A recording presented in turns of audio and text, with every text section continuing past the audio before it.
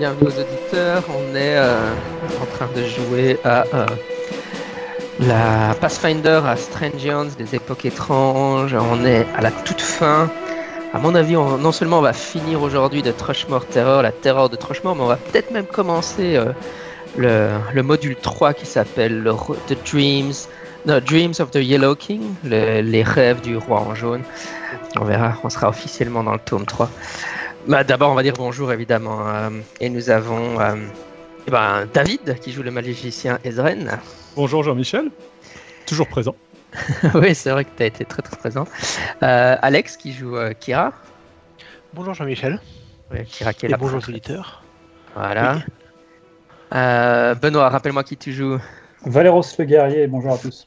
Ouais, Valéros le guerrier. Olivier qui joue. Olivier qui joue Mérisiel, la voleuse elfe. Voilà. Et qui j'ai oublié Rémi. Dreams of my Yellow King. Tordek le nain, joué par Rémi. Bonjour à toutes et à tous. Tordek le nain, très bien. Et alors, la fois dernière, vous étiez enfoncé dans les profondeurs de la demeure du comte Lawls. Et vous étiez... vous avez aussi éliminé la monstruosité qui était devenue sa mère, mais passons sur ce passage désagréable, sur ce mauvais souvenir. Mais vous étiez descendu dans les profondeurs et vous aviez rencontré un laboratoire où il y avait une personne qui portait des vêtements un peu étranges, mais de type arabisant comme ça, et qui avait une machine qui permettait de communiquer avec les morts. Le voleur l'avait poignardé, backstabé, une attaque d'opportunité. Comment t'appelles ça en français, backstab? C'est une attaque sournoise. Une attaque sournoise, ouais, voilà. Je lui avais mis sa race. Ouais. Et elle s'était bizarrement évaporée dans l'air, ce qui vous a laissé très, très dubitatif. Et puis vous étiez descendu encore plus profondément et vous étiez arrivé dans un couloir où sur la droite il y avait un de ces monolithes là, une des stars Stellae qui ont été construites au premier âge. Vous aviez découvert au premier âge de Golarion par les hommes lézards. Et puis sur la gauche il y avait une salle avec des colonnes et un dôme et un trône. Sur le trône, il y avait la méchante de ce module, Kororo. Et au milieu de la salle, il y avait une sorte de fontaine dont sortaient des volutes étranges, jaunâtres. Et sur le mur, il y avait des fresques avec... une sorte de bal masqué de la Commedia dell'arte avec des gens qui portaient tous des masques. Et dans le dôme, il y avait une vue sur sur une cité cyclopéenne. Et vous avez l'impression vous dites que tout ça doit être peint, mais dans le dôme, vous avez l'impression qu'il y a du mouvement, comme si vous pouviez voir un autre monde. Et quand vous avez découvert cette scène, évidemment, il y a quelque chose qui est sorti de derrière le trône sur lequel est assis Melisène Kororo, oui, et c'était évidemment, c'était un biyaki ou un bayaki, c'est-à-dire un mélange entre une sorte de fourmi humanoïde avec des ailes de chauve-souris mort-vivant, une abomination qui se dressait derrière Mélicène comme un terrible, effroyable garde du corps. Ça vous rappelle des souvenirs? Yep. Oui. Très bien. J'ai même fait l'erreur de faire Google Images sur la bébête et ça fait. Pareil. Aussi, vous aviez, juste pour rappeler les éléments importants que vous aviez découverts la dernière fois, vous aviez découvert une grande partie des plans de Lawls, et donc à ce stade des choses, ce que vous savez, je vais rapidement le résumer. Attendez que je retrouve mon résumé, évidemment. Ce que vous aviez découvert, c'est que le comte Lawls a arrangé un voyage jusqu'à la ville de Casomir, où il projette de rencontrer son vieil ami Miaknyan Mon, qui devrait l'aider à traduire le Necronomicon. Et il voulait aller encore plus loin vers le sud pour trouver la cité perdue de Neruzavin. Et vous avez découvert ça, donc où il comptait aller. Et puis alors vous avez découvert aussi qu'il avait fait des recherches dans les contrées des rêves grâce à un rituel qui lui permet évidemment d'accéder aux contrées des rêves, que le mage Ezren a découvert. C'est un rituel qui nécessite un escalier en ivoire qui est tout petit. Et quand on lance le rituel, l'escalier se transforme et donne accès aux Dreamlands. Et que donc oui, pour l'instant Ezren n'est pas encore assez puissant pour être capable de lancer ce sort, mais évidemment ça va venir.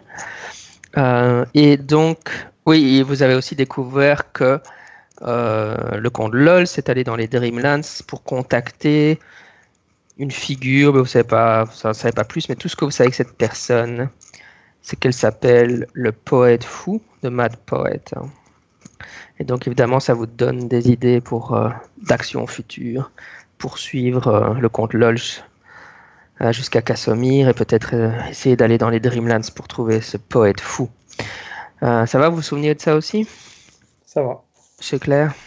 Oui, après. Ouais. C'est quoi déjà la ville où il va où il est allé Casomir. Casomir. Ouais. D'ailleurs, on pourrait prendre la fameuse carte, c'est pour ça que je vous ai mis la carte. C'est pour ça que je le cherchais là, mais dans Casomir. D'abord, trouver Trushmore. Oui, ça c'est bon. Attendez, c'est moi qui n'est pas encore. C'est en haut du lac. C'est au nord sur le lac en carton. Laissez-moi ouvrir la carte. C'est moi qui n'ai pas ouvert. Alors, si on démarre à Trushmore, je vais vous décrire le trajet à faire, comme ça. Mhm. Évidemment, Trushmore est au nord d'un grand lac, le lac Encartan. Donc, le trajet du comte LOL, il est parti évidemment de Trushmore, il est descendu vers le sud-est et il a pris une rivière. Donc, il est allé jusqu'à, vous voyez sur la carte Xer, sur une rivière qui part du lac. À gauche de l'Adara. Exactement, ouais. Et puis après, il est allé vers l'est, il est allé jusqu'à un autre lac. Donc, une fois que vous êtes. Donc vous devez remonter jusqu'au lac Calas. Vous voyez le lac Calas? C'est pas celui qui est à côté de Riverton. Si, c'est celui-là, ouais. Ok, d'accord. Il n'y a pas de nom chez nous. Ah, il n'y a pas de nom, c'est Riverton, ouais, c'est ça alors. Donc, on est bon. Et puis alors, il est descendu vers le sud. Vous descendez vers le sud jusqu'à la mer suivante. Là, qui s'appelle la mer intérieure, de Inner Sea, et juste à la mer, au bout, en fait, là où la rivière se jette dans la mer intérieure, c'est la ville de Casomir se trouve là. Ouais. Et puis alors après, donc pour faire ce trajet-là, il faudra quelque chose comme 3 mois en bateau le long de la rivière. C'est un gros voyage. Et alors, si vous descendez encore vers le sud-est, là vous allez trouver le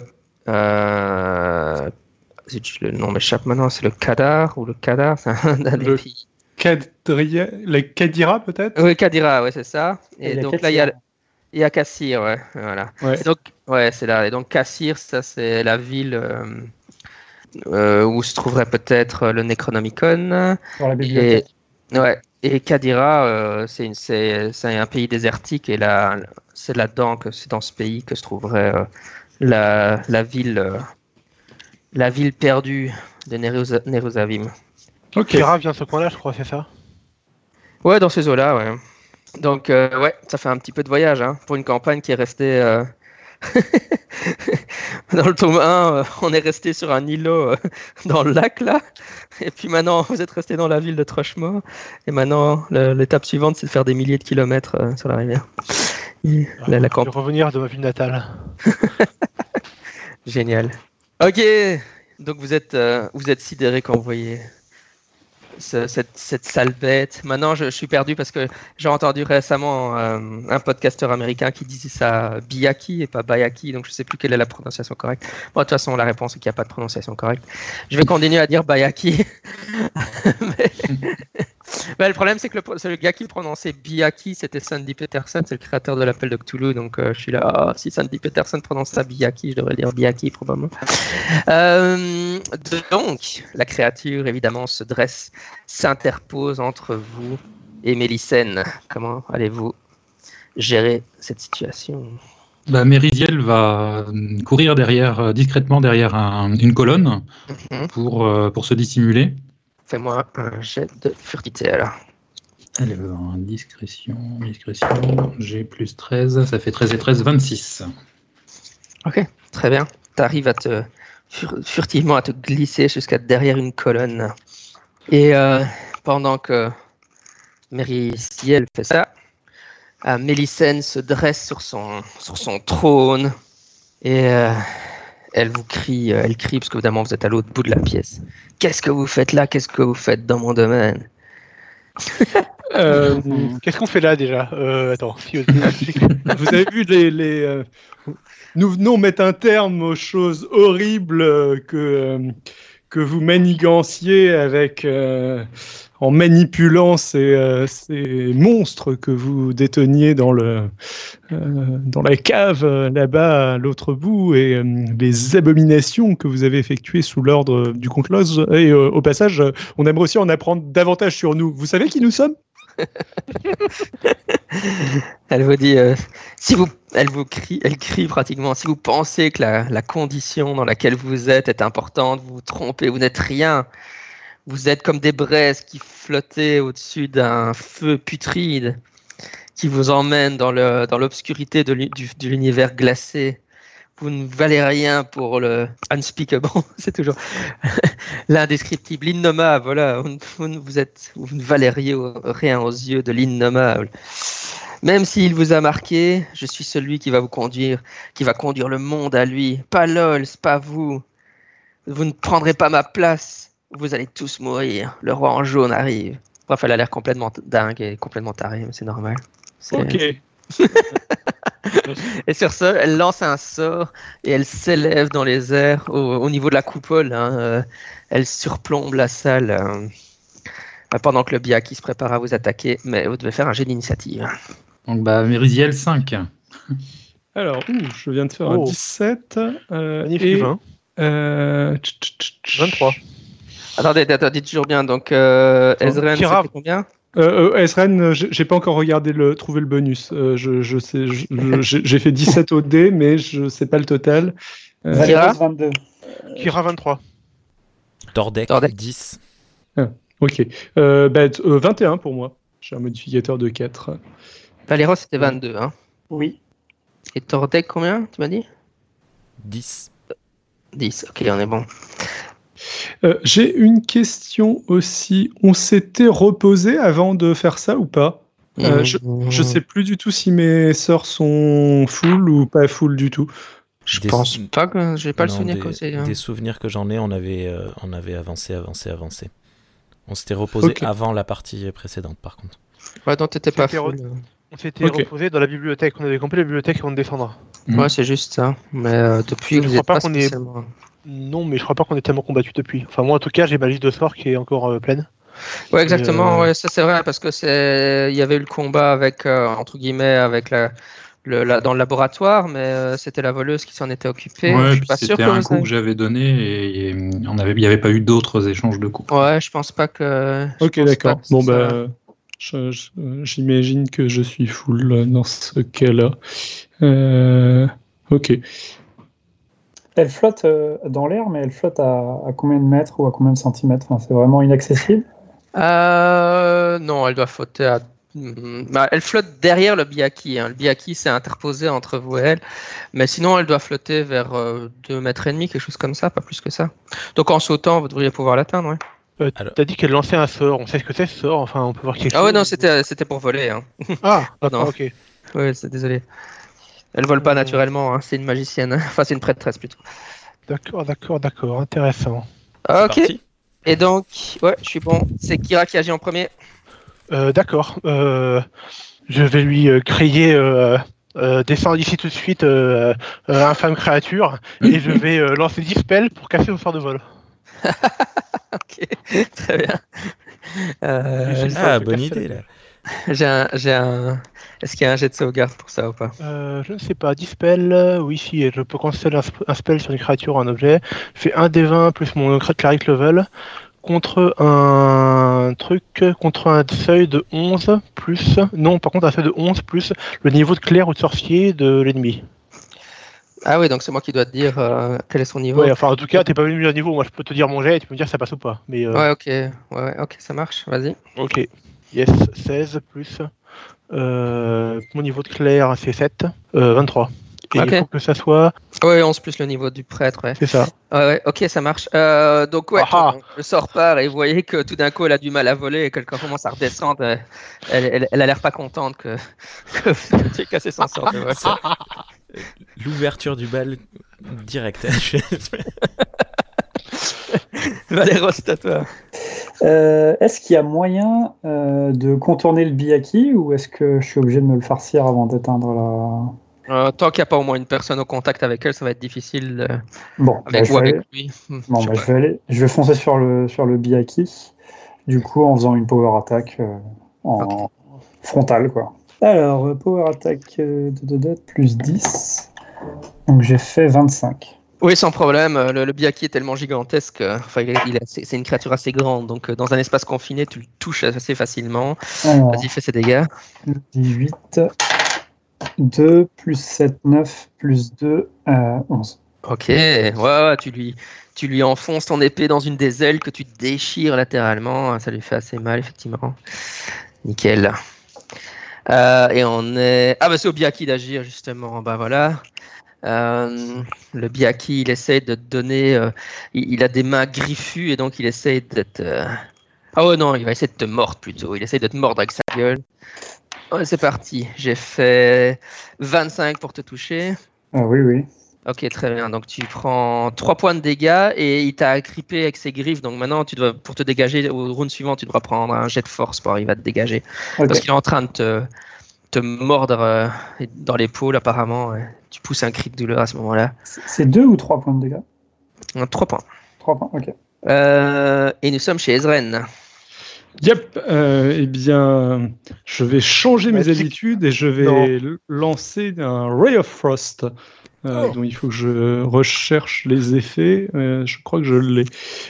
Donc c'est pas ça ou la dernière fois ça avait enflammé des choses le poulailler. Ray of Frost, je crois pas. Si tu avais fait un échec critique, ouais, tu avais brûlé le poulailler, c'était il y a longtemps. Mais... Ok. Tout le monde s'en souvient, tu vois, de quand tu avais foiré ton sort. Tout le monde s'en souvient. Oui, depuis, j'étais passé au Magic Missiles uniquement. Donc, on va voir ce que ça donne. Donc, je crois que c'est 1 des 20 against a creature within 30 feet if you hit its armor class. 1 des 3 dégâts, ça a l'air assez nul en fait. Mais alors, en plus, je veux pas me mêler de ce qui me regarde pas, mais c'est un con, donc tu risques de toucher Valéros. Bon, allez, Magic Missiles. Désolé. J'ai cru qu'il allait dire allez, on s'en fout. T'as pas récupéré des sorts de combat efficaces, toi? Pardon? T'as pas récupéré des sorts de combat efficaces à un moment? Oui, il y avait un truc, je me souviens, on avait eu cette discussion sur le fait que c'était plus efficace que ça. Ah ouais, non, c'était sur les Magic Missiles. Les Magic Missiles sont plus efficaces, je suis d'accord, mais t'as pas d'autres sorts?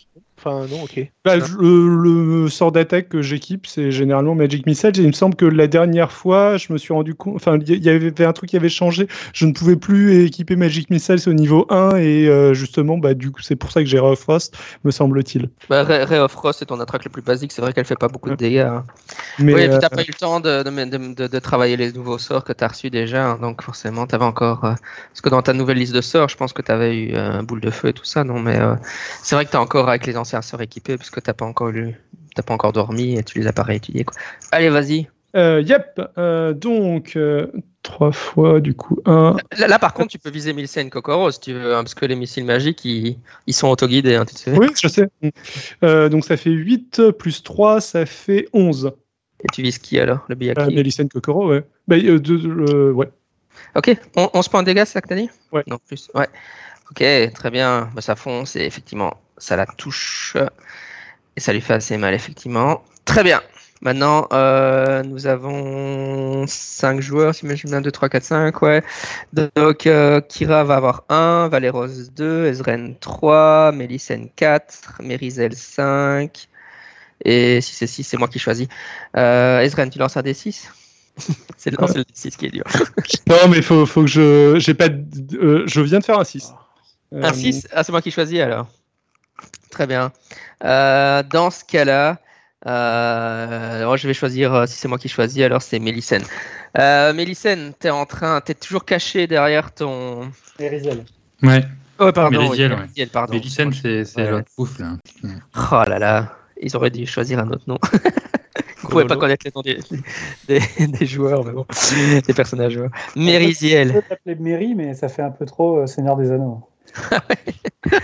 Qui flippe, hein.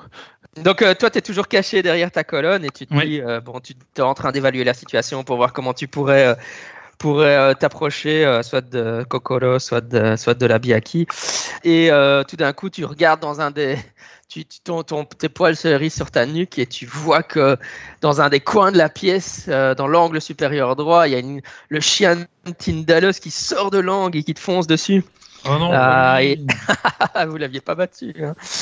Tu dois me faire un jet de résistance contre son regard terrifiant. Ouais, j'aime pas ça.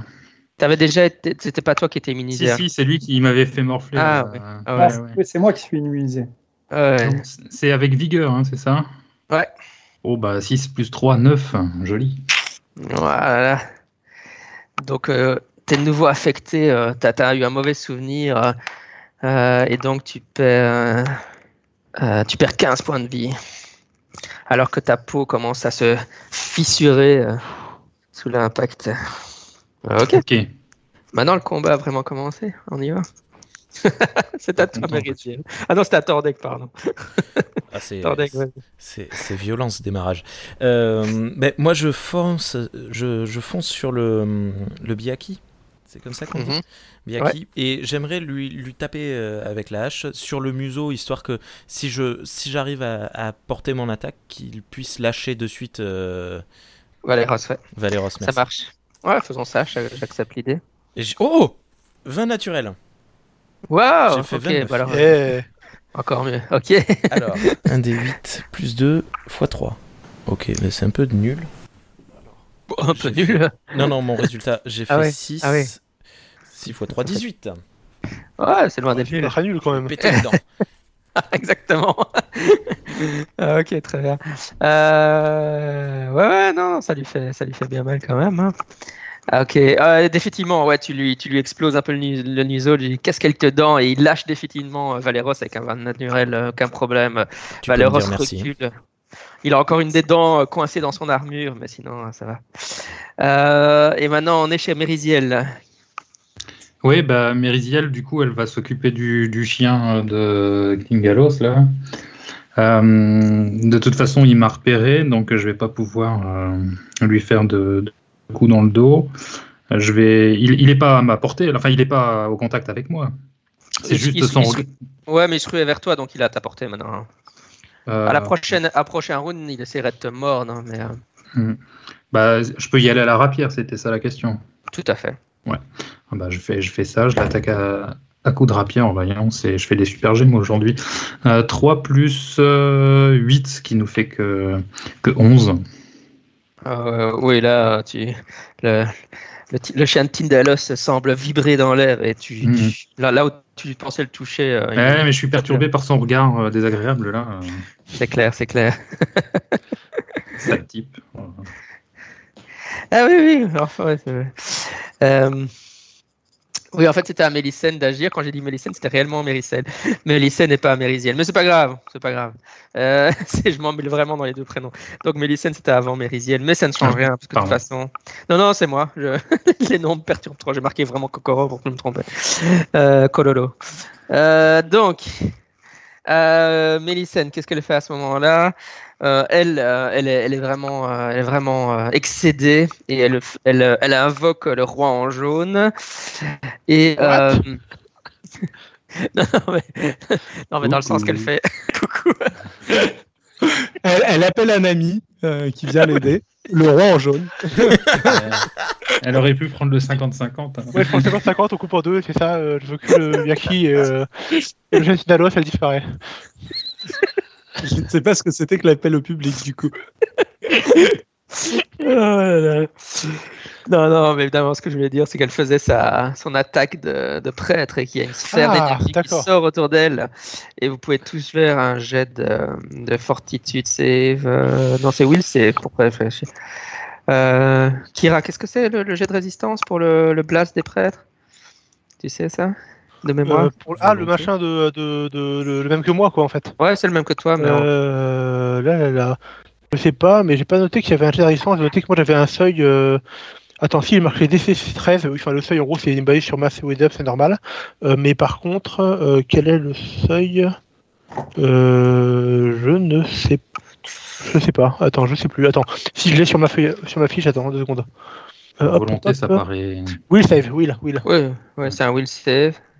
Très bien. Alors, faites tous juste tout will save. Alors, les fait un jeu naturel. 13. Okay. 17, 20. Alors, je viens de faire un 18 et je sais pas encore ce que je rajoute. Ça marche tant que vous faites plus de 17, vous n'êtes pas affecté par les places d'énergie. Naturel. Ouais. Ok. Elle aussi. Ouais, donc tous ceux qui sont affectés, ils perdent 11 points de vie. Je me fais enchaîner, moi. Petit truc, c'est que, je veux pas être, si jamais c'est vraiment comme mon pouvoir, si jamais on réussit le will, on prend quand même la moitié. Ah oui, c'est ça, ouais, c'est juste, non, c'est ça. Donc ceux qui ont réussi, c'est 11 divisé par 2, donc vous perdez 5. Désolé. Non. T'as bien fait de me le rappeler. Ok, très bien. Et nous sommes donc chez Kira maintenant. Tout à fait. Alors j'hésite à être offensive. Je vais faire du support, parce que c'est comme plus ou moins mon rôle de prêtre quand même. Vu que le combat a l'air de pouvoir durer un certain temps, je vais redire mon symbole sacré et prier Fenray pour qu'elle nous aide tous et toutes. Donc je vais lancer le sort prière. D'accord. Ce qui veut dire que, alors c'est la portée de 40 pieds, donc je pense que ça englobe tout le monde, c'est bon. Ouais, clairement. Ça dure un round par niveau de clair, donc 7 rounds. Et ça affecte pour nous tous, alors ça m'affecte moi aussi et tous mes alliés, on a +1 sur nos jets d'attaque, jets de dommages d'armes et tests de compétences. Et tous les ennemis ont -1 sur le même jet. D'accord. Ok. Et ça marche même si les gens quittent la portée. Nickel. Ok. Donc, très bien. Je fais ça et voilà. Vous vous sentez tous buffés un coup. Hop. J'ai l'aide de Fahrenheit. Très bien. Valéros, à toi. Tu viens de reculer parce que le Biaki t'a lâché. Tu as toujours des morceaux de dents dans ton armure et tu saignes abondamment où elle t'a mordu. Je sais pas pourquoi je pense qu'un Biaki c'est une femelle, mais c'est pas grave. On va dire que c'est une femelle. Mais c'est à toi d'agir, Valéros. Donc je peux l'attaquer. Ouais. Je peux l'attaquer sans souci. Sans souci, ouais. Enfin, sans souci, je sais pas, mais tu peux y aller. Alors, ça fait 13 plus 9, ça fait 22. Plus 23. Nickel, tu touches. Donc le D8. 4 plus 7, 11, plus 2, 13, plus 1, 14. Ok. Ouf. Ah ouais, là, tu la moches méchamment. Hein. Tu lui tranches carrément l'aile que tu avais déjà commencé à couper. L'aile membraneuse tombe sur le sol. Le Biaki pousse un hurlement de douleur. Hein. Absolument d'agonie, parce que tu lui as coupé une aile carrément. Ezren, c'est à toi. Ah non, c'est au Biaki, pardon. Le Biaki va essayer de on va dire de donner un coup de griffe à Tordek. Ouais, mais c'est dégueulasse. Pourquoi pas? T'es au contact, il me semble, non? Elle te touche à 20, elle fait, donc je pense que ça touche, non? Oui, ça passe. Ok. Elle te griffe au visage et tu perds 5 points de vie. Ok. Et on est maintenant réellement chez Ezren. Ok, je continue ma bonne vieille méthode des Magic Missiles, toujours sur elle du coup. Donc, hop, 4, le premier 1, le deuxième 3, je crois que le troisième 3 aussi. Donc, 1, 2, 3, 4, 5, 6, 7, ça fait 10. Ok, ouais. Elle recule chaque fois parce qu'elle commence à saigner abondamment avec les coups que tu lui as donnés, effectivement. Et on est chez le chien de Tindalos qui va essayer de lécher le visage de Mériziel avec sa langue frappée. Oh, il fait des papouilles. Et il fait 32 pour toucher. -1, oui, mais bon. Bah, ça touche. 31. Tu sens que sa langue râpeuse rentre dans ta chair comme si c'était du beurre pour elle, quoi. Et ta chair commence à se liquéfier au contact et tu perds 9 points de vie. Oh la vache. T'as enlevé un à cause de mon sort? Oui, pour les dégâts aussi. Oui, attack roll. Alors c'est attack roll, Ouais. weapon damage roll, mais je sais pas si c'est contre un weapon damage. Mais je pense que c'est par opposition aux dégâts magiques, quoi. Mais Enfin, à voir. Enfin, je pense que ça marche pas pour la magie, mais que pour dans le truc là, ça marche. Mais je sais pas. Et skill check. Et donc je devrais enlever combien, tu veux dire? 1. Ah, ok. Donc ça serait bon. Du plus 1 et du moins 1 partout. Mais oui. D'accord. Donc ça fait 7 alors. C'est ça que j'ai dit, hein. Ouais. Très bien. Et on est chez Tordek. Moi je continue, j'essaye d'achever la bête, hein, donc j'y refous un coup de hache, j'y remets un coup de hache en comptant le bonus 24. Ok, tu touches, ouais.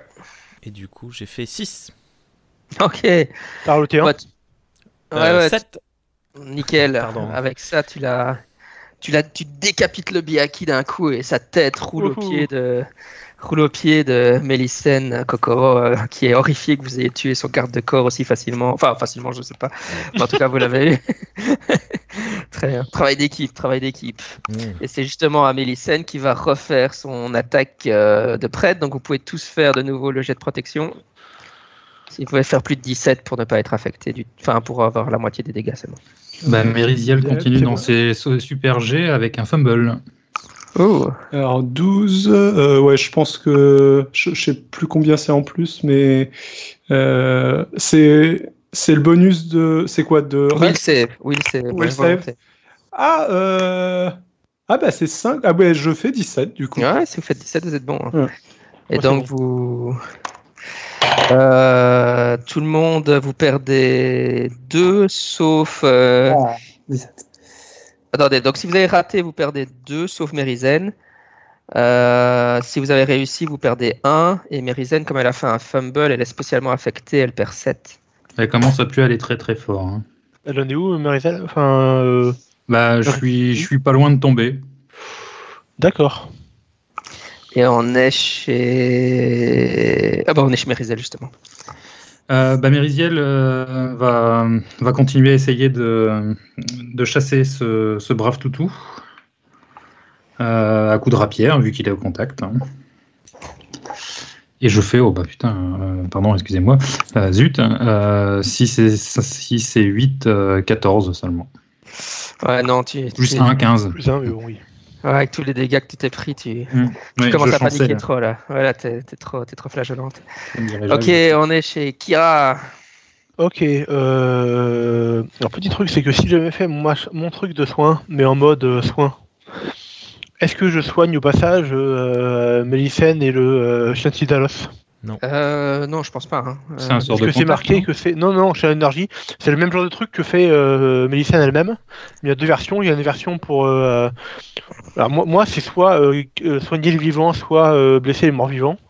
Elle doit avoir un machin qui est plus ou moins équivalent, mais qui a différemment. Ouais, qui fait à Par contre, l'envers. Si je fais soigner les vivants, techniquement, le Chantidalos, je sais pas trop, mais Mélicène, elle est vivante, quoi. Ouais, c'est clair. Donc, Ouais, je sais pas si jamais ça ouais va normalement, marcher ou tu affectes tout le monde, hein, c'est juste. pas. Bon, donc si jamais je veux soigner Meriziel, il faut que j'aille faire un sort de soin à l'ancienne, quoi. Un vrai sort de Au soin. contact, ouais. Au contact. Donc il faudrait que je vienne au contact. Est-ce que j'aurai le temps éventuellement d'aller au contact et de... Bon, vous n'êtes pas très loin l'un de l'autre. Hein. En un round, tu peux te déplacer et le faire, oui, ça marche. Ok, d'accord. Dans ce cas-là, je vois que Meriziel a titube, du coup je me déplace vers elle et je mets ma main sur Kira met sa main sur son épaule pour prier Serenrae et pour qu'elle soit soignée et qu'elle se relève. Donc je vais utiliser un alors attends, à quel niveau je le fais? C'est ça la question, parce que maintenant j'ai aussi suite niveau 4. 2d8 plus... Oh, je vais faire un niveau 2. Je vais faire un niveau 2. Donc ça va lui soigner 2d8 plus mon cleric level. Ok, lance les dés. Je fais ça. 1, donc 3 plus 3, 6, plus mon cleric level 7, 13. Ok. Donc voilà. Ok. Toutes les blessures de Meriziel commencent à se refermer légèrement. Tu te sens un petit peu mieux quand il y a une douce chaleur ouais. qui se répand dans ton corps. Enfin, c'est pas encore... Ouais, 13, désolé, c'est pas ouf. Je reprends un peu mes esprits quand même. Nickel. Et on est chez Valeros. Le chien de Tindalos, c'est quelle taille comme créature? C'est plus grand qu'un être humain, ouais. C'est plus grand qu'un être humain. Je peux pas le renverser, il est trop lourd pour moi, quoi. Il faudrait. Ouais, non, c'est une grosse bestiole. Bon, bah, je charge épée en avant pour une power attack, mais dans le but vraiment de m'interposer, c'est-à-dire que je le charge en mettant entre le chien et mes compagnons, quoi. Ok, très bien. Alors, le D20, 13, ça fait 23, 24. Ok, tu le touches, ouais. Et le D8, 2, 9, 11, 12 points de dégâts. Ok. Ouais, il pousse un cri de rage. Ouais, tu le touches bien là. Très bien, on est chez Ezren. Yep. Et ben, je continue tant que ça marche. Magic Missiles, ça va être le 3e cette fois-ci. Si je ne dis point de bêtises. Et hop, premier D4, 3, deuxième D4, 1, troisième D4, 2, ça fait 3, 4, 5, 6, 7, 8, 9. Ok, très bien, ouais. Ouais, donc elle commençait à être bien amochée aussi, Mélisène, maintenant, Kokoro. Et on est chez Tordek. Ah non, c'est le chien de Tindalos, pardon. Le chien de Tindalos qui doit se défendre de Valeros maintenant. Il est au contact avec Valeros. Il fait 25 pour toucher Valeros. Ah oui, largement. Valeros, tu perds 7 points de dégâts quand le chien de Tindalos te lèche amoureusement le visage. D'accord. Oh, c'est mignon. Tordek, c'est toi. Alors, vu que vu que les autres sont à 3 sur le chien, je me tourne plutôt vers Mélisène et je suppose qu'on veut la garder vivante. Donc je vais faire une charge dans le but de la renverser, pas de la tuer. Pourquoi? Je sais pas. Non, vous voulez pas la garder vivante pour l'interroger? David, il veut toujours parler avec les méchants. Oui, c'est une fanatique. Là, j'étais un petit peu plus dans la confrontation violente, mais je suis jamais contre interroger les gens. Il faut toujours parler avant de les torturer et de les tuer. Bon, sinon, c'est mal. S'il y a moyen de la faire tomber, genre de troquer un jet de dés contre des dégâts, ou je sais pas, pour la faire tomber plutôt que de la blesser. Mais je sais pas trop. Ouais, là, pour l'instant, de toute façon, elle est encore assez en forme, donc alors ça puisse pas faire. Ouais, vas-y. Alors, j'ai fait un 1 naturel. D'accord. Écoute, on oublie ma question. Oui, c'est ça. J'étais en train d'essayer d'imaginer la scène. Donc, qu'est-ce qui peut arriver au porte-deck? Je fous le feu au poulailler. Ah non, pardon. Non, c'est pas ça.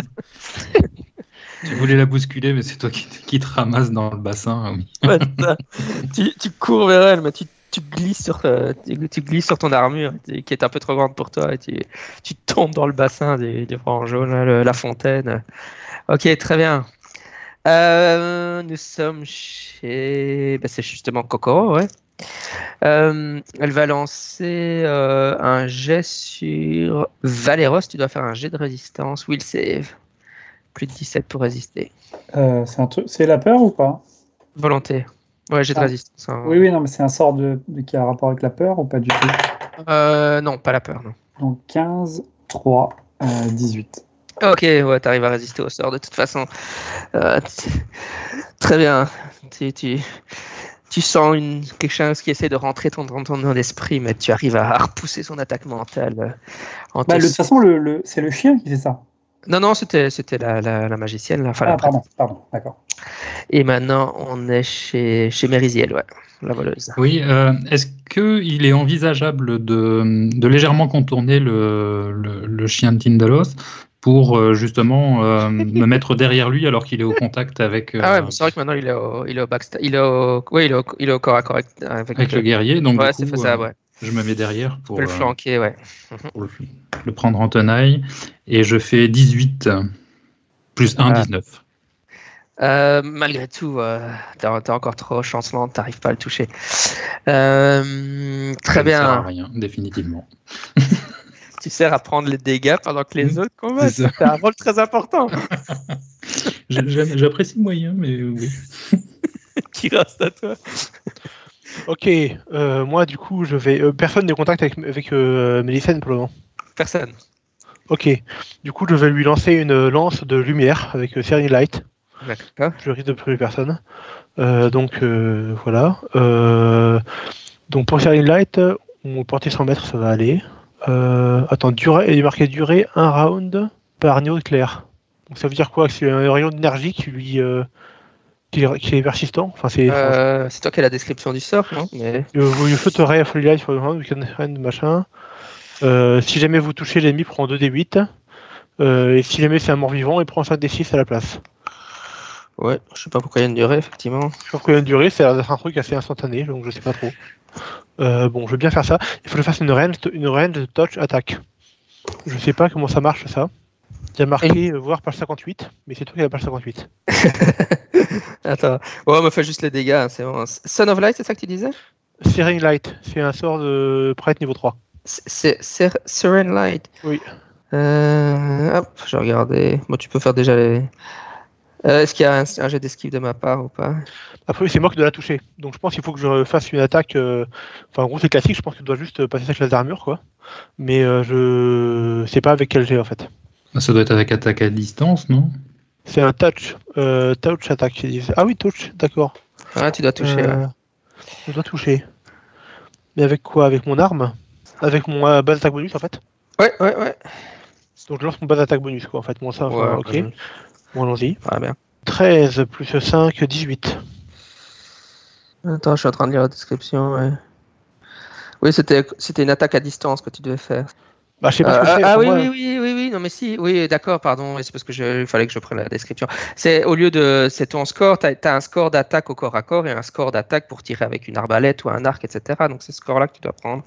Je sais pas, ce truc, moi j'ai mon base attaque bonus, j'ai mon score avec mon cimetière et j'ai mon score avec ma fronde.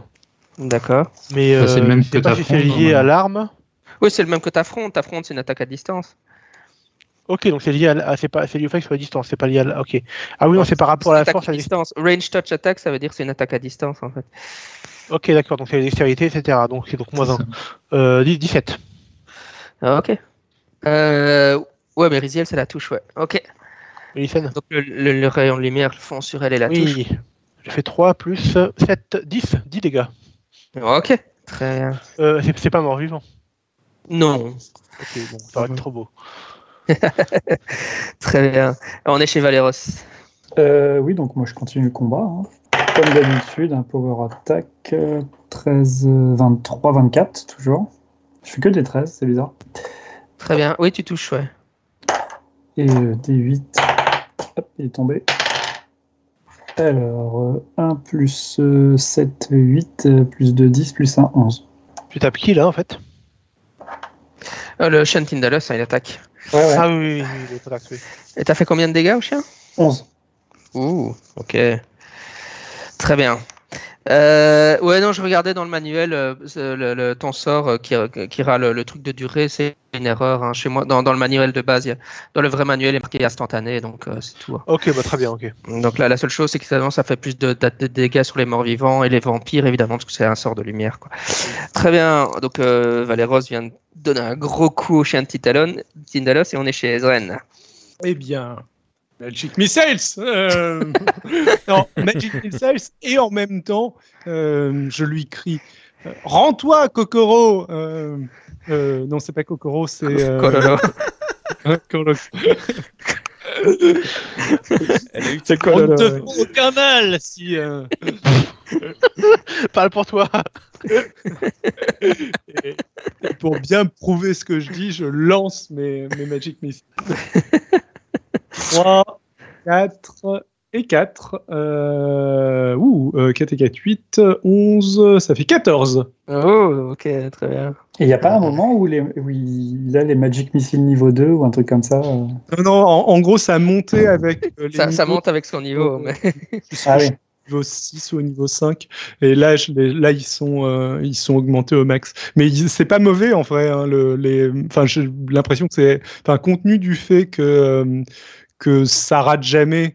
Oui, non, mais et en plus, ça a l'avantage d'avoir un range de dégâts qui est assez... je veux dire, au minimum, ça fait 6 points de dégâts, quoi. Donc c'est assez safe quoi comme sort. Ouais. Ah non, c'est c'est bien, clair. je me dis juste. Surtout quand on est au corps à corps. Ouais. Alors, les combats Après- un peu monotones pour toi, c'est tout. Quoi. Enfin, Mais Ouais. c'est certain Bah, qu'au niveau 32, tu vas faire minimum 32 de dégâts, quoi. Mais 32 dés à lancer, c'est chiant. Non, mais ouais, enfin, je crois que je suis au max là. Ça peut pas monter, ça peut Ouais. pas faire plus de dégâts que ce que ça fait actuellement. Donc ça va oui, sûrement. et puis le niveau maximum à Pathfinder, c'est 20, hein, quand même, je vous rassure. La campagne s'arrête. Hein. Si vous êtes niveau 20, on a fini la campagne. On pourra pas jouer Vous êtes avec mobile. Vous êtes quasiment des demi-dieux à ce stade-là, donc vous imaginez. Qu'est-ce que j'allais dire? Ah ouais, on était chez le chien de Tindalos qui jette un regard méchant à Kira. Kira, fais-moi un jet de résistance pour voir si son Ripping Gaze peut t'affecter. non mais oh, mauvais chien, méchant chien. C'est un Will, c'est ça? Ouais. Tu vas faire plus de 17. Plus de 17? Ah bah je fais Ouais. pas plus de 17, là je fais 10. Ok. Et donc, tu sens tes chairs se déchirer et tu perds Ouais, ça pique. Hein. Ça pique combien? 22 points de vie. Wouhou. Ok. Wow. Ouais, ça picote. Hein. Et nous sommes chez Tordek, qui est... Oui, lui, il est en train de ressortir de la fontaine complètement trempé. J'ai vu le roi en jaune. C'est dur. Je peux quand même attaquer ou j'ai perdu mon tour? Non, tu peux quand même attaquer. Ah, ok. Ouais. Bon, mais Mélicène, rends-toi. Pardon. Et je fais. Je crois qu'on est très convaincants tous les deux. La Dream Team de la paix. Tu fais combien, toi? 17. quoi Ah, tu la touches, ouais, c'est bien. Oui. Et en dégâts, je fais 10 en comptant le bonus. Waouh, ok, bah tu l'assommes. Décidément, c'est toi qui finis les manches dans ce combat-ci, là. Et voilà, tu vois. Ouais, elle a 0 point de vie, donc elle est inconsciente et elle est en train de mourir, quoi. Mais si vous voulez lui parler, vous pouvez la stabiliser, vous pouvez au round suivant, mais elle est en train de mourir, là. On va la décapiter. Elle est en train, hémorragie interne, elle est en train de se vider de son sang. Mais on est de nouveau, oui, on est chez Tordek, et donc, oui, c'était à elle, mais elle est inconsciente sur le sol en train de se vider de son sang, donc rien. Et Mériziel, c'est à toi. Oui, bah je retente d'attaquer le chien en tenaille. Bon, bah ça toujours pas mieux, donc laisse tomber. Ok, tu danses autour d'elle, mais t'arrives pas à la... Kira, toi. Je suis inefficace. Alors j'ai entre me soigner, parce que si elle me refait ça, le chien est morte en fait. Ou bien essayer de blaster le chien à nouveau. Soigne-toi. Ouais, je vais me soigner. Je vais cramer un sort de niveau 2 pour me faire le même soin que j'ai fait tout à l'heure. Ok, donc je me soigne de mon niveau de prêtre, donc 7 plus 1, 8 plus 7, 15, youpi, quand même. Bon. Ok, donc je prie Serenrae et je repasse à 26 points de vie, youpi. Ok, on est chez Ezren. T'as beaucoup de soutien de ta déesse. Hein. Ah, elle m'aime beaucoup. Mais c'est réciproque. Bah, surtout, tu t'imagines, c'est une campagne où tu contactes des cultistes maléfiques. Donc, Oui, voilà, je pense qu'elle est assez elle... contente pour m'aider, là, c'est bon. Ezren, c'est à toi. Alors cette fois-ci, je vais peut-être pas m'acharner sur elle, vu qu'elle est inconsciente. Est-ce que moi, je suis capable de la stabiliser ou pas si jamais c'est la compétence soin, tu l'as. Hein. Je crois que de toute façon, tu es bon dans pratiquement toutes les compétences, donc ouais, tu peux la stabiliser. Il faut réussir un jet sous compétence soin. Frimeur. Bon. Avec les compétences médicales de médecin. Ouais, je vais faire ça aussi, sinon, mais bon. Allez, je suis en train de... C'est heal, c'est ça? Ouais, c'est ça, ouais. Donc j'ai 4 a priori. Fais un 10 pour réussir à stabiliser. Allons-y. J'essaye de la stabiliser. Ok. 13 plus 4, 17, ça passe? Non, sans problème, ouais. Tu arrêtes l'hémorragie interne et tu peux te dire, elle vivra. Bon, je l'immobilise aussi au passage. Enfin, Ouais. De toute façon, elle est toujours bien inconsciente, quoi. Il n'y a pas de problème. Et on est donc chez le chien de Tindalos. On va repartir sur un jet aléatoire. Kira, c'est 1, Valeros 2, Ezren 3, Tordek 4, et Mériziel 5, et 6, c'est moi qui choisis. Kira, tu lances un D6? Oui, un instant. 2. Ok, et il attaque Valeros alors. Ouais. Le chien disparaît dans un des angles et réapparaît immédiatement dans un autre en se téléportant immédiatement et fonce vers Tindalos avec sa langue qui se secoue vers l'avant pour le lécher. Et... Ah, je fais que 16 avec ma langue, donc pour lui... Là, je pense que ça ne touche pas, Valeros. Non. Ouais, j'ai fait un 1, donc j'ai fait un échec critique. C'est 17, il fallait faire. Ouais, donc le chien s'est téléporté, mais t'as esquivé latéralement et elle t'a raté lors de la réapparition dans l'angle à côté. T'as anticipé son attaque, bien vu. Tordex, oui, c'est Tordex, si c'est à toi. Mais je fonce dans un angle pour me téléporter derrière. Non, tu prends le mur, échec critique. On va voir si je refais. Non, mais oui, j'attaque la bête. Vas-y. Et je fais 22. Ah, cette fois-ci, tu la touches, oui. Ouais. Et je fais 4. 4 de dégâts ? Ouais. Qu'est-ce qui s'est passé ? J'ai fait 1 à mon D8, plus 2 de dégâts, plus 1 avec, grâce à Alex. Mais... Tu t'attendais à l'achever comme tu as achevé le Byakhee et le Mélicène, mais non, là, tu l'effleures à peine. Ouais. Pardon, ouais. Désolé. Non, désolé. Ok, tant pis. Le prochain tour. C'est toujours et ça, on est chez Meriziel maintenant. En fait, tu as fait exprès de ne pas l'achever pour que Meriziel puisse se venger sur le Se venger, ouais, exactement. Travail d'équipe. Bon, j'imagine que vu la configuration, je vais pas pouvoir attaquer sournoisement, donc je vais l'attaquer de frontale avec ma rapière. Si, puisqu'elle était en train de foncer sur Tordek, donc t'es en... Ah bon ? Ouais. Pas Valeros, elle fonçait sur Valeros, donc tu peux faire une attaque flanquée, y a pas de problème. Donc 11 et 8, ça fait 19 plus 1, ça fait 20. Ok, t'as juste passé sa classe d'armure, bien. Oh ! Allez, fais-lui. Yes, grâce à mon sort. Donc 1 des 6 plus 1 de dégâts. Ça fait 4. Par contre, du coup, j'ai 4 des 6 de sournois. Oh, ça fait 6. 6 et 7. 13. Très bien. C'est tout. C'est tout, mais tu l'achèves. Ah, Les omoplates et le chien de Tindalos se désagrège, disparaît. Parce que c'est une créature transdimensionnelle. Son corps se devient une sorte de boue comme ça et rentre dans le sol. T'as pu enfin achever cette créature qui t'a fait tellement souffrir. Bah oui, il n'a pas été sage avec moi. Et vous avez battu les boss de fin de niveau. Félicitations. Ouais. J'ai bien cru que j'allais avoir Meriziel, mais bon, ça a été quand même... iconique de Super Sentai. Il me restait 7 points de vie avant que je sois soigné. Ouais. Donc merci Akira de m'avoir reboosté un peu. De rien, elle est là pour ça. Ah oui, il y a quelqu'un qui a mis dans le fil de conversation une image de Mélicène, l'image de Mélicène aussi, et les Byakhee. Ouais, les Byakhee, il est beau, ça c'est un des plus beaux. Ouais. Et le chien de Tindalos, c'est un joli chien de Tindalos aussi. Ouais. Pas beau, ouais, l'apparition, enfin la description des chiens de Tindalos, évidemment, elle varie très fort puisqu'ils sont pas très décrits. Et, en fait, c'est des hounds, donc ça décrit leur mode de comportement, le fait qu'ils traquent leur proie, mais finalement, ça ressemble pas vraiment à un chien. Mais et c'est une jolie illustration de chien de Tindalos, effectivement. Qu'est-ce que j'allais dire ? Ouais, ben voilà, vous avez réussi à capturer Kororo vivante et vous avez battu le chien et le Byakhee. Vous avez arrêté les horreurs qui se passent à Trushmore. Vous pouvez vous donner une patte. On se check. On va nous donner les clés de la ville. Et du coup, est-ce qu'on a encore les saucissons pour fêter ça ou pas ? Déjà, on pourrait peut-être fouiller Kororo et voir l'interroger. Oui, tout à fait. Donc,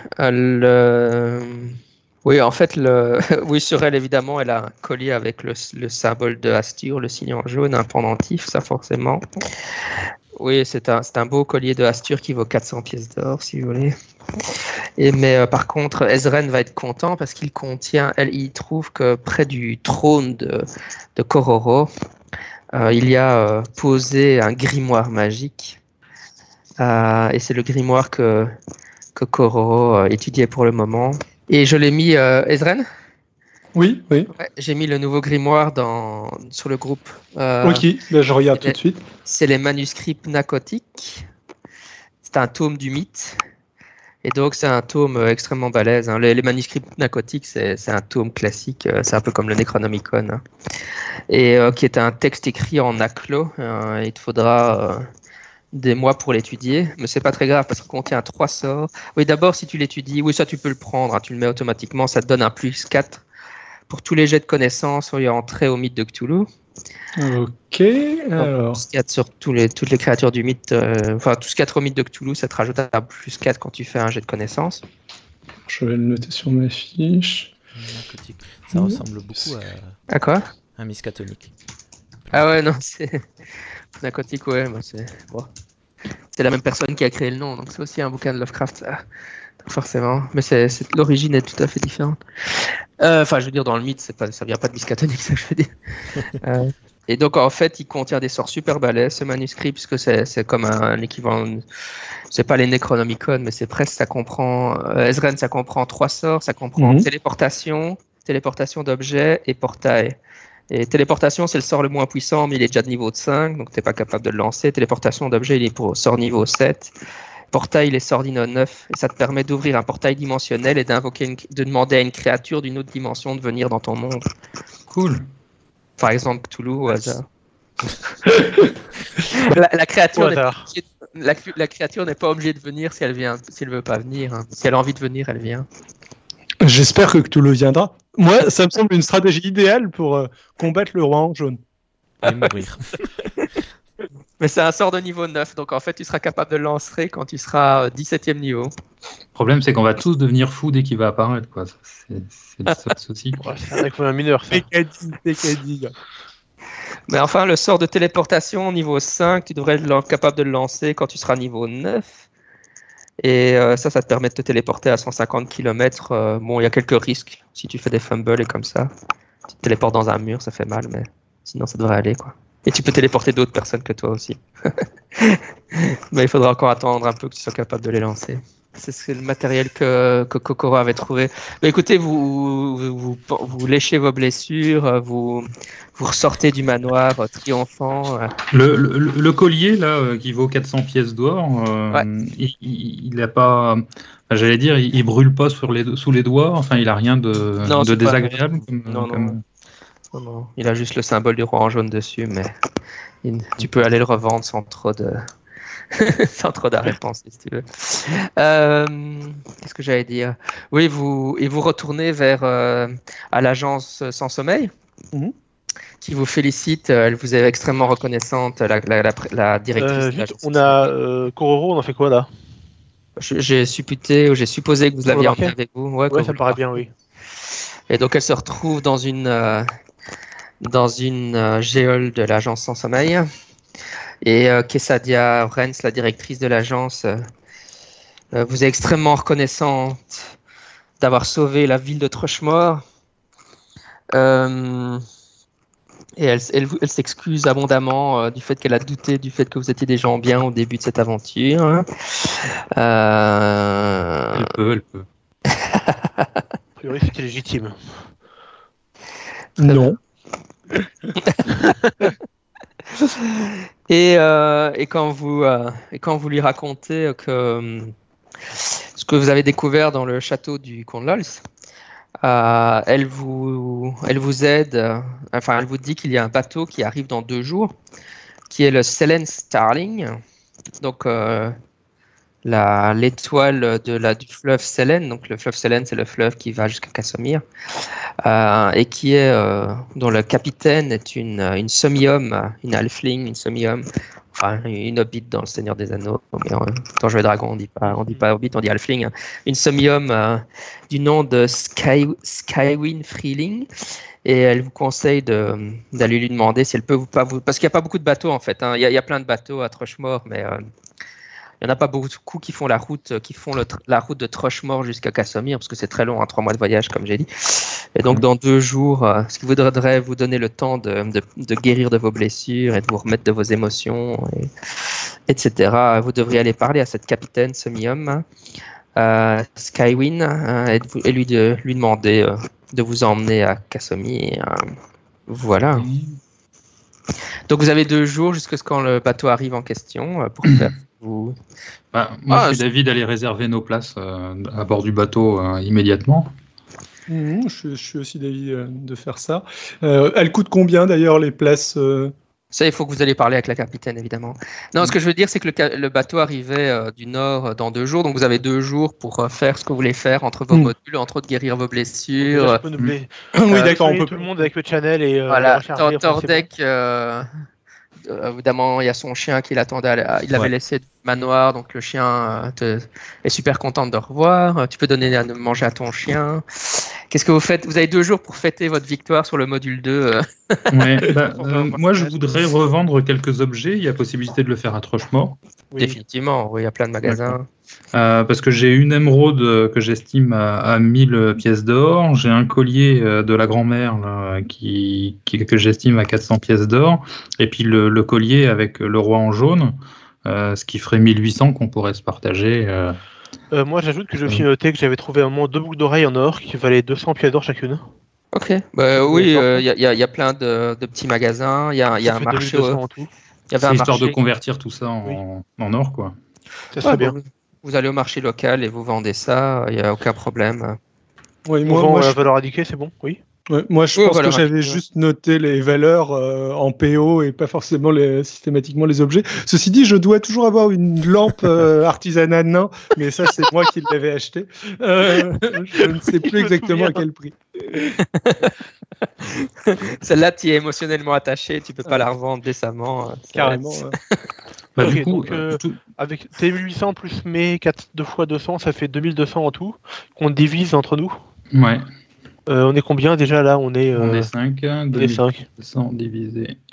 Ça fait 440 chacun. Ouais, 440 chacun. Cool. Ok. 440 je suis riche. C'est relatif. Écoute, moi il me restait encore pas mal. Donc, moi je suis à 2050. Est-ce qu'il y a moyen dans l'armurerie du coin de trouver une plate complète? Ouais, certainement, ouais. T'es un guerrier, hein, toi, tu peux en porter. Oui. Ouais, c'est ça, ouais. Donc l'armure de plaque complète, je vais regarder combien ça donne comme classe d'armure. Half plate, full plate. Full plate coûte 1500 pièces d'or. Et ça te donne plus 9 en classe d'armure par rapport à ce que tu as déjà. Je sais pas ce que tu as pour le moment. J'ai la scale mail. Ouais, la scale mail est à plus.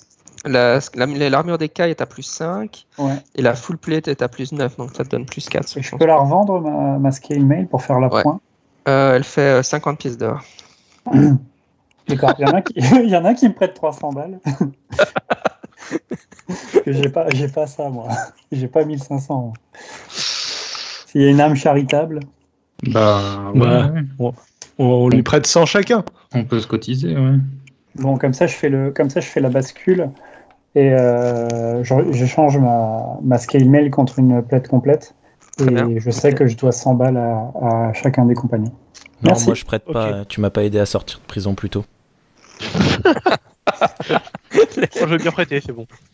Ouais, j'ai prêté aussi. Et du coup, je vais aller refaire aussi un petit tour au niveau du fabricant de potions là, qui nous avait déjà vendu 2-3 bricoles. Pour reprendre, parce que j'ai plus qu'une potion de guérison. Et ça peut s'avérer utile, on l'a vu. Ouais, ça peut toujours servir. Et voir ce qu'il a d'autre en magasin. Alors, qu'est-ce qu'il a? Les potions de guérison, c'était... Donc je retrouve, je suis dans mes objets magiques, là.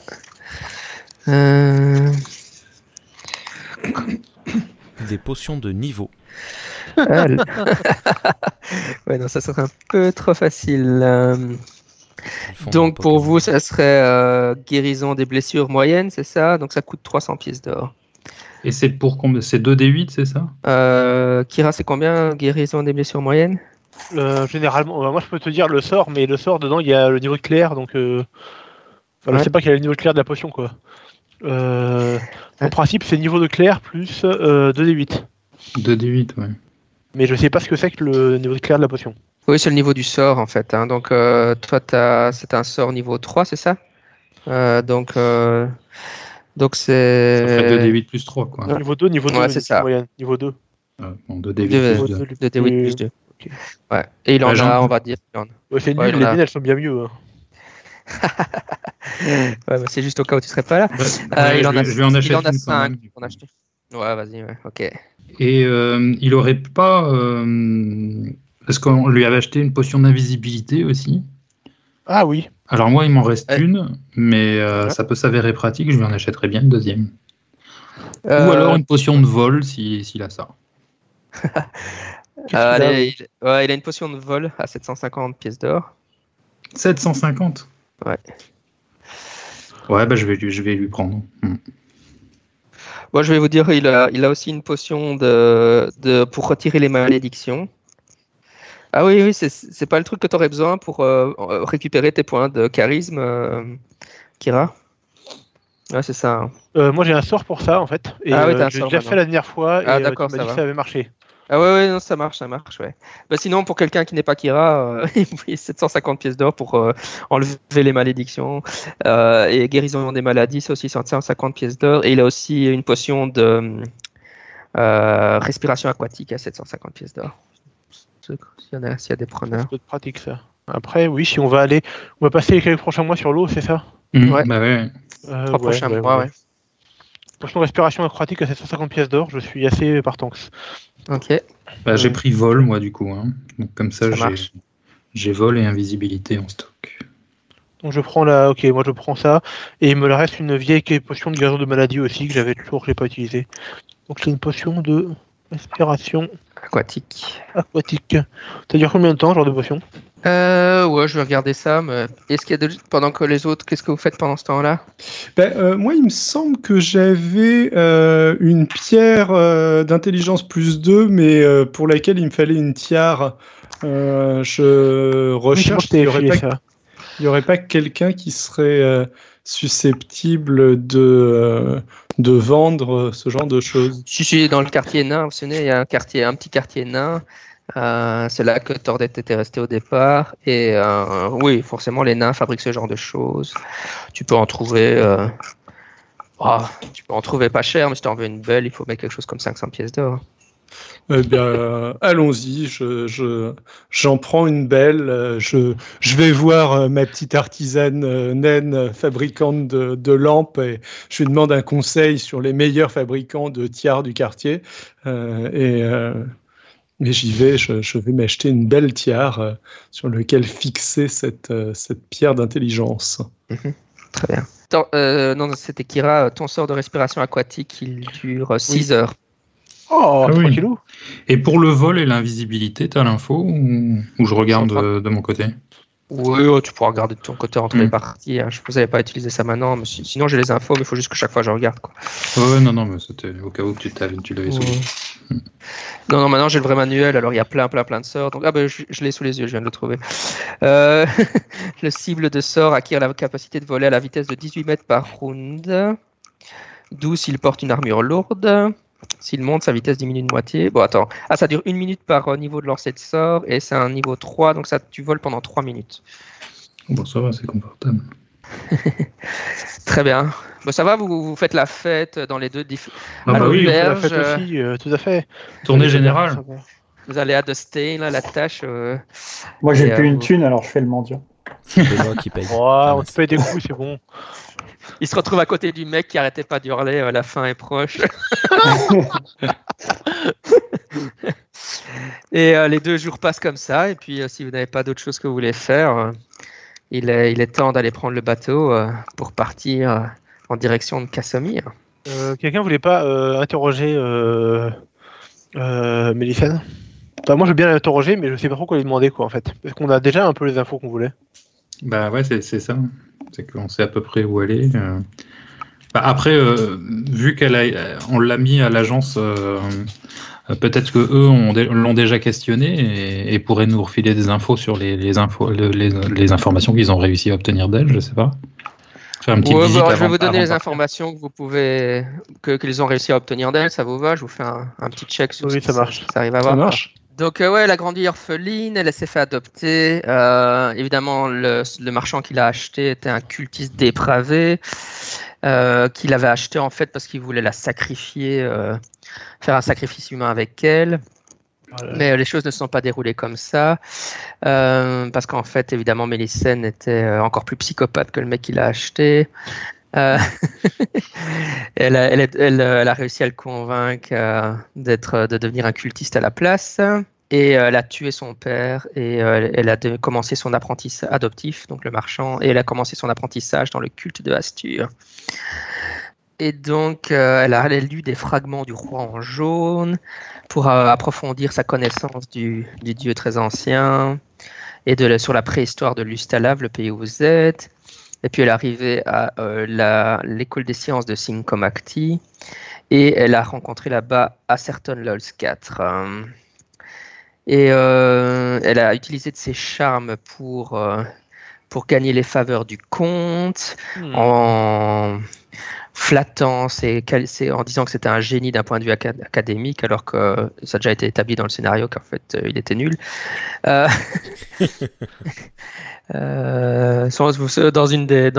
explorant son manière, vous avez trouvé des caisses de son bouquin qui ne s'étaient pas du tout vendues. Enfin bref, il y avait des allusions à ça dans le scénario. Il est nul, mais il est riche. Oui, c'est ça, il compense par sa richesse. Mais grâce à l'influence de Lols, elle a réussi à se procurer les manuscrits pnacotiques et elle a découvert la connexion entre le culte de Hastur et les Star Stellae à Trushmore. Et donc, quand le comte Lols a quitté pour la ville de Trushmore pour Neruzavim, elle est devenue la responsable de sa propriété et elle a mis son propre plan en action. Elle a fait venir des cultistes et des monstres. Donc dans les cultistes, il y avait les sortes d'hommes grenouilles là, qu'elle a fait venir. Elle les a contactés, les a convaincus d'aller attaquer la forteresse de la sorte de milice qui protégeait Trushmore. Elle a aussi fait venir les cannibales là, pour le manoir. Et son objectif, évidemment, elle a commencé à kidnapper les habitants de Trushmore pour les sacrifier, pour recharger les Star Stellae, donc les menhirs. Elle pensait qu'en rechargeant les menhirs par ces sacrifices rituels, ça lui permettrait de prendre sa place légitime à côté de Hastur. Mais comme vous l'avez découvert, évidemment, en réalité, un des menhirs a été endommagé, donc ça n'a pas fonctionné de toute façon. Voilà son plan. Mais évidemment, vous l'avez déchoué. Ouais. Déchoué. Peu recommandable comme dame quand même. Ouais, il y a plus sympathique.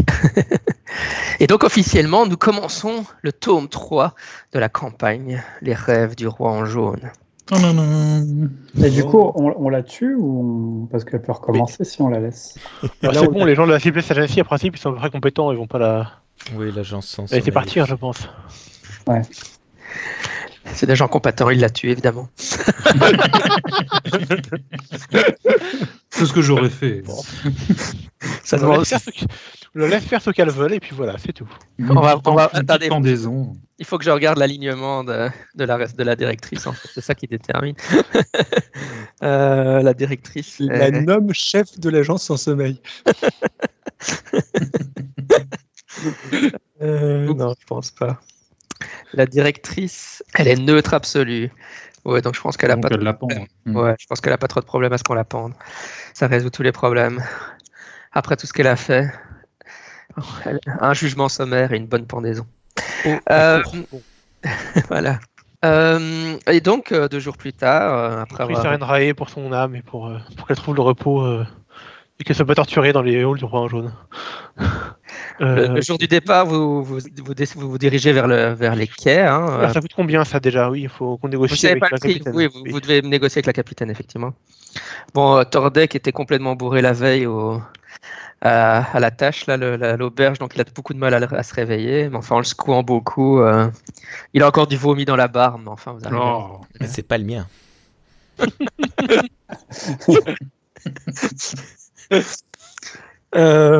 Voilà, et vous arrivez au quai et vous apercevez le fameux bateau qui est un keelboat, donc c'est un bateau à voile qui transporte des marchandises, puisque évidemment c'est un transport de marchandises qui va du nord au sud, qui dessert les grandes villes sur la route.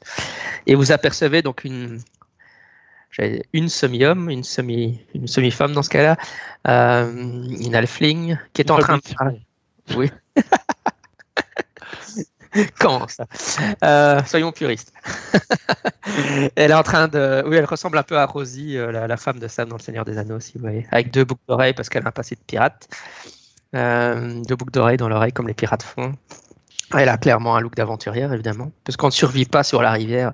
Vous imaginez bien que de faire ce voyage sur la rivière n'est pas un voyage dénué de tout repos. Il faut quand même des petites compétences.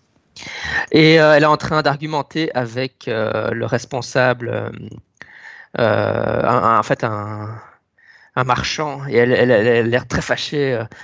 Et le marchand lui dit je ne demanderai pas à mes hommes de recharger le bateau et vous devez partir rapidement.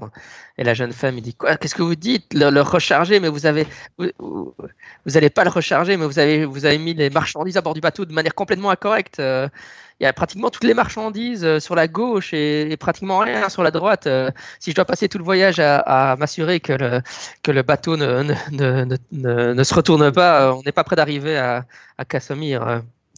Et donc, elle est assez furieux que les hommes de ce marchand n'aient pas chargé convenablement les caisses dans son bateau. Et, vous arrivez en plein milieu de l'échange verbal, de la dispute entre ces 2 personnes.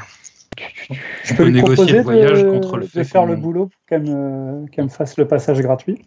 Voilà, On exactement. peut négocier ça collectivement aussi.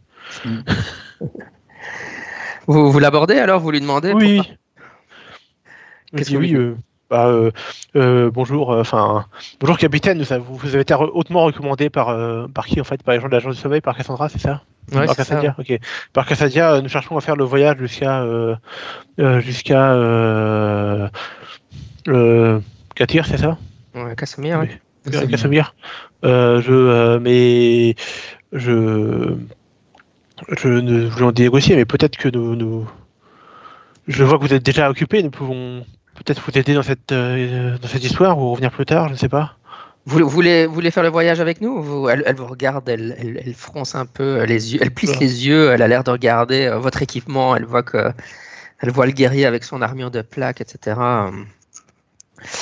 Moi, j'essaie de la convaincre qu'on est vraiment un plus parce qu'on assure la sécurité du convoi. Et puis, voilà, on fait donnant-donnant. On assure la sécurité du convoi, on se charge de faire de la manutention un peu à bord pour son rangement. Et puis, en échange, elle nous passe jusqu'à Cassemire.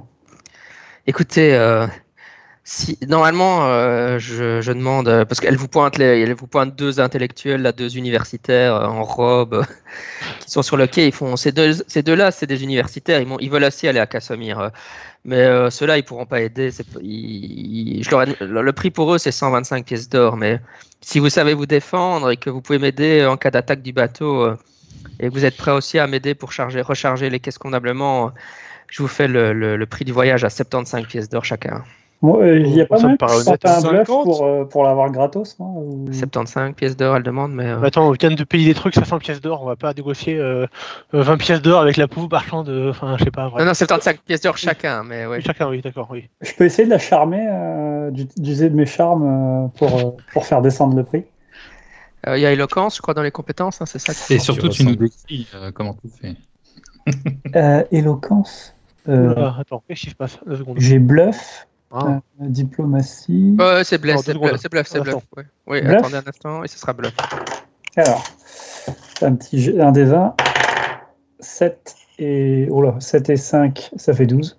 Et tu joues quel personnage, toi, ça rappelle-moi? Valeros. Valeros, ouais. Et en charisme, j'ai combien? Ouais, j'ai 10, donc j'ai 0, quoi. Ouais, mais avec 12... Écoute, elle te regarde avec ton armure de plaque et elle fait... C'est vrai que la route est très dangereuse. Je vois que j'ai besoin de gros bras pour nous protéger ici. Mes marins, ils pourront rien faire pour nous aider en cas d'affrontement et c'est pas ces 2 universitaires. Ok, si vous promettez de m'aider à défendre le bateau et vous pouvez venir gratuitement sur le bateau. De toute manière, on a besoin du bateau pour avancer, donc on va le défendre. On le défendra et tout ira bien. Ok. Est-ce qu'on a vraiment besoin du plateau ou est-ce qu'en fait ce qu'elle veut c'est de nous engager comme escorte et c'est elle qui doit nous payer? Non, bon. Ah, vu comme ça. Moi aussi j'ai du bluff. En tout cas, vous voyez que si vous acceptez de venir, même sans payer, elle est soulagée de voir qu'il y a quelques aventuriers qui sont prêts à venir avec elle, parce qu'elle se rend bien compte que raisonnablement, elle aura besoin de gros bras sur le bateau. Donc, Ça me paraît un bon deal. Hein. Ça marche, parfait. Très bien, nickel. Bah, écoutez, on commencera le voyage en bateau à la prochaine partie, je pense. Vous montez sur la Selen Starling. Elle lève les voiles. Il y a une douzaine de marins. Il y a les 2 autres universitaires là qui ont aussi besoin d'aller à Cassemire. C'est des spécialistes de l'histoire de la région où vous êtes. Alors ils sont venus faire un petit séjour d'études. Oui, en fait, il y en a un des 2, c'est un spécialiste de la croisade flamboyante là. C'est l'histoire du fait qu'il y a une liche qui contrôlait tout le pays de l'Ustalav, et puis il y a une croisade de paladins qui s'est occupé de cette liche. Il étudie ça, il est venu depuis des années. Il pourra nous raconter des histoires au coin du feu. Ouais, exactement, ouais. Et d'ailleurs, c'est vrai qu'Ezren, il a les caisses avec tous les bouquins de LOL, ce qui transporte donc les universitaires qu'on voit. Oh, ce magicien a beaucoup de livres avec lui. Est-ce que je peux venir les étudier avec toi? Et ouais, donc il y a une douzaine de marins par ça, puis la capitaine, donc c'est tout, les caisses de marchandises. Vous vous logez dans une cabine avec les 2 intellectuels, puisque vous êtes des invités. La capitaine a sa chambre à elle. Et, dans une cabine à 5 avec les 2 intellectuels. Ouais, vous êtes un peu serré. Une grande cabine, oui, d'accord, ok. Non, c'est pas une grande cabine, c'est que vous êtes serré. Mais les marins, la capitaine a sa propre cabine et les marins, ils dorment à la Belle Étoile sur le pont et il n'y a pas d'autre place. C'est une cabine mixte, mais comment je vais faire pour mettre mon pyjama, moi? Tu vas rester en armure de plaque, voilà. Ah non, c'est Mérizel. Tu vas rester en armure de cuir. Pour dormir. Hein. Non, c'est clair. Et voilà, vous quittez les brumes de la ville de Trushmore où vous avez passé tellement longtemps. En fait, la majorité de votre vie, puisque vous ne vous souvenez de rien avant ça. Vous avez un petit dernier regard, vous versez une larme en partant, et le bateau s'engage sur le lac. Bon, il va suivre la côte, de toute façon, jusqu'à l'embouchure de la rivière que vous allez remonter. Et c'est vrai qu'on n'a pas établi ça. Ouais, Zren est en train de vomir pendant tout le voyage, évidemment. Pendant les 3 mois de voyage. Un livre à la main tout en vomissant. Non. Je peux m'ennayer des soins des blessures légères. Ou des maladies. Je paye en bouquin les universitaires pour m'essuyer mon vomi. Oula. Ok. Mais nickel. Et alors la prochaine fois, on commencera vraiment le voyage en bateau. Ezren devra étudier le sortilège, les manuels de LOLs mais pour ça, il faudra encore que tu montes de 2 niveaux pour être capable d'aller dans les Dreamlands. Et puis voilà, en route vers de nouvelles aventures. Eh bien, il ne reste plus qu'à prendre congé de nos auditeurs. À la prochaine, Valeros. Ouais, à la prochaine. Salut. Et Tordek. Bonne soirée, bonne journée à toutes et à tous. Au revoir Ezren. Au revoir Jean-Michel, au revoir tout le monde. Et Mériziel. Eh ben, au revoir à tout le monde et puis à la prochaine. Et Kira, il est là ou il est parti? Oui, je suis là. Bonne journée, à la prochaine. Voilà, très bien. Bye bye tout le monde. Ciao, ciao. Bye. Ciao.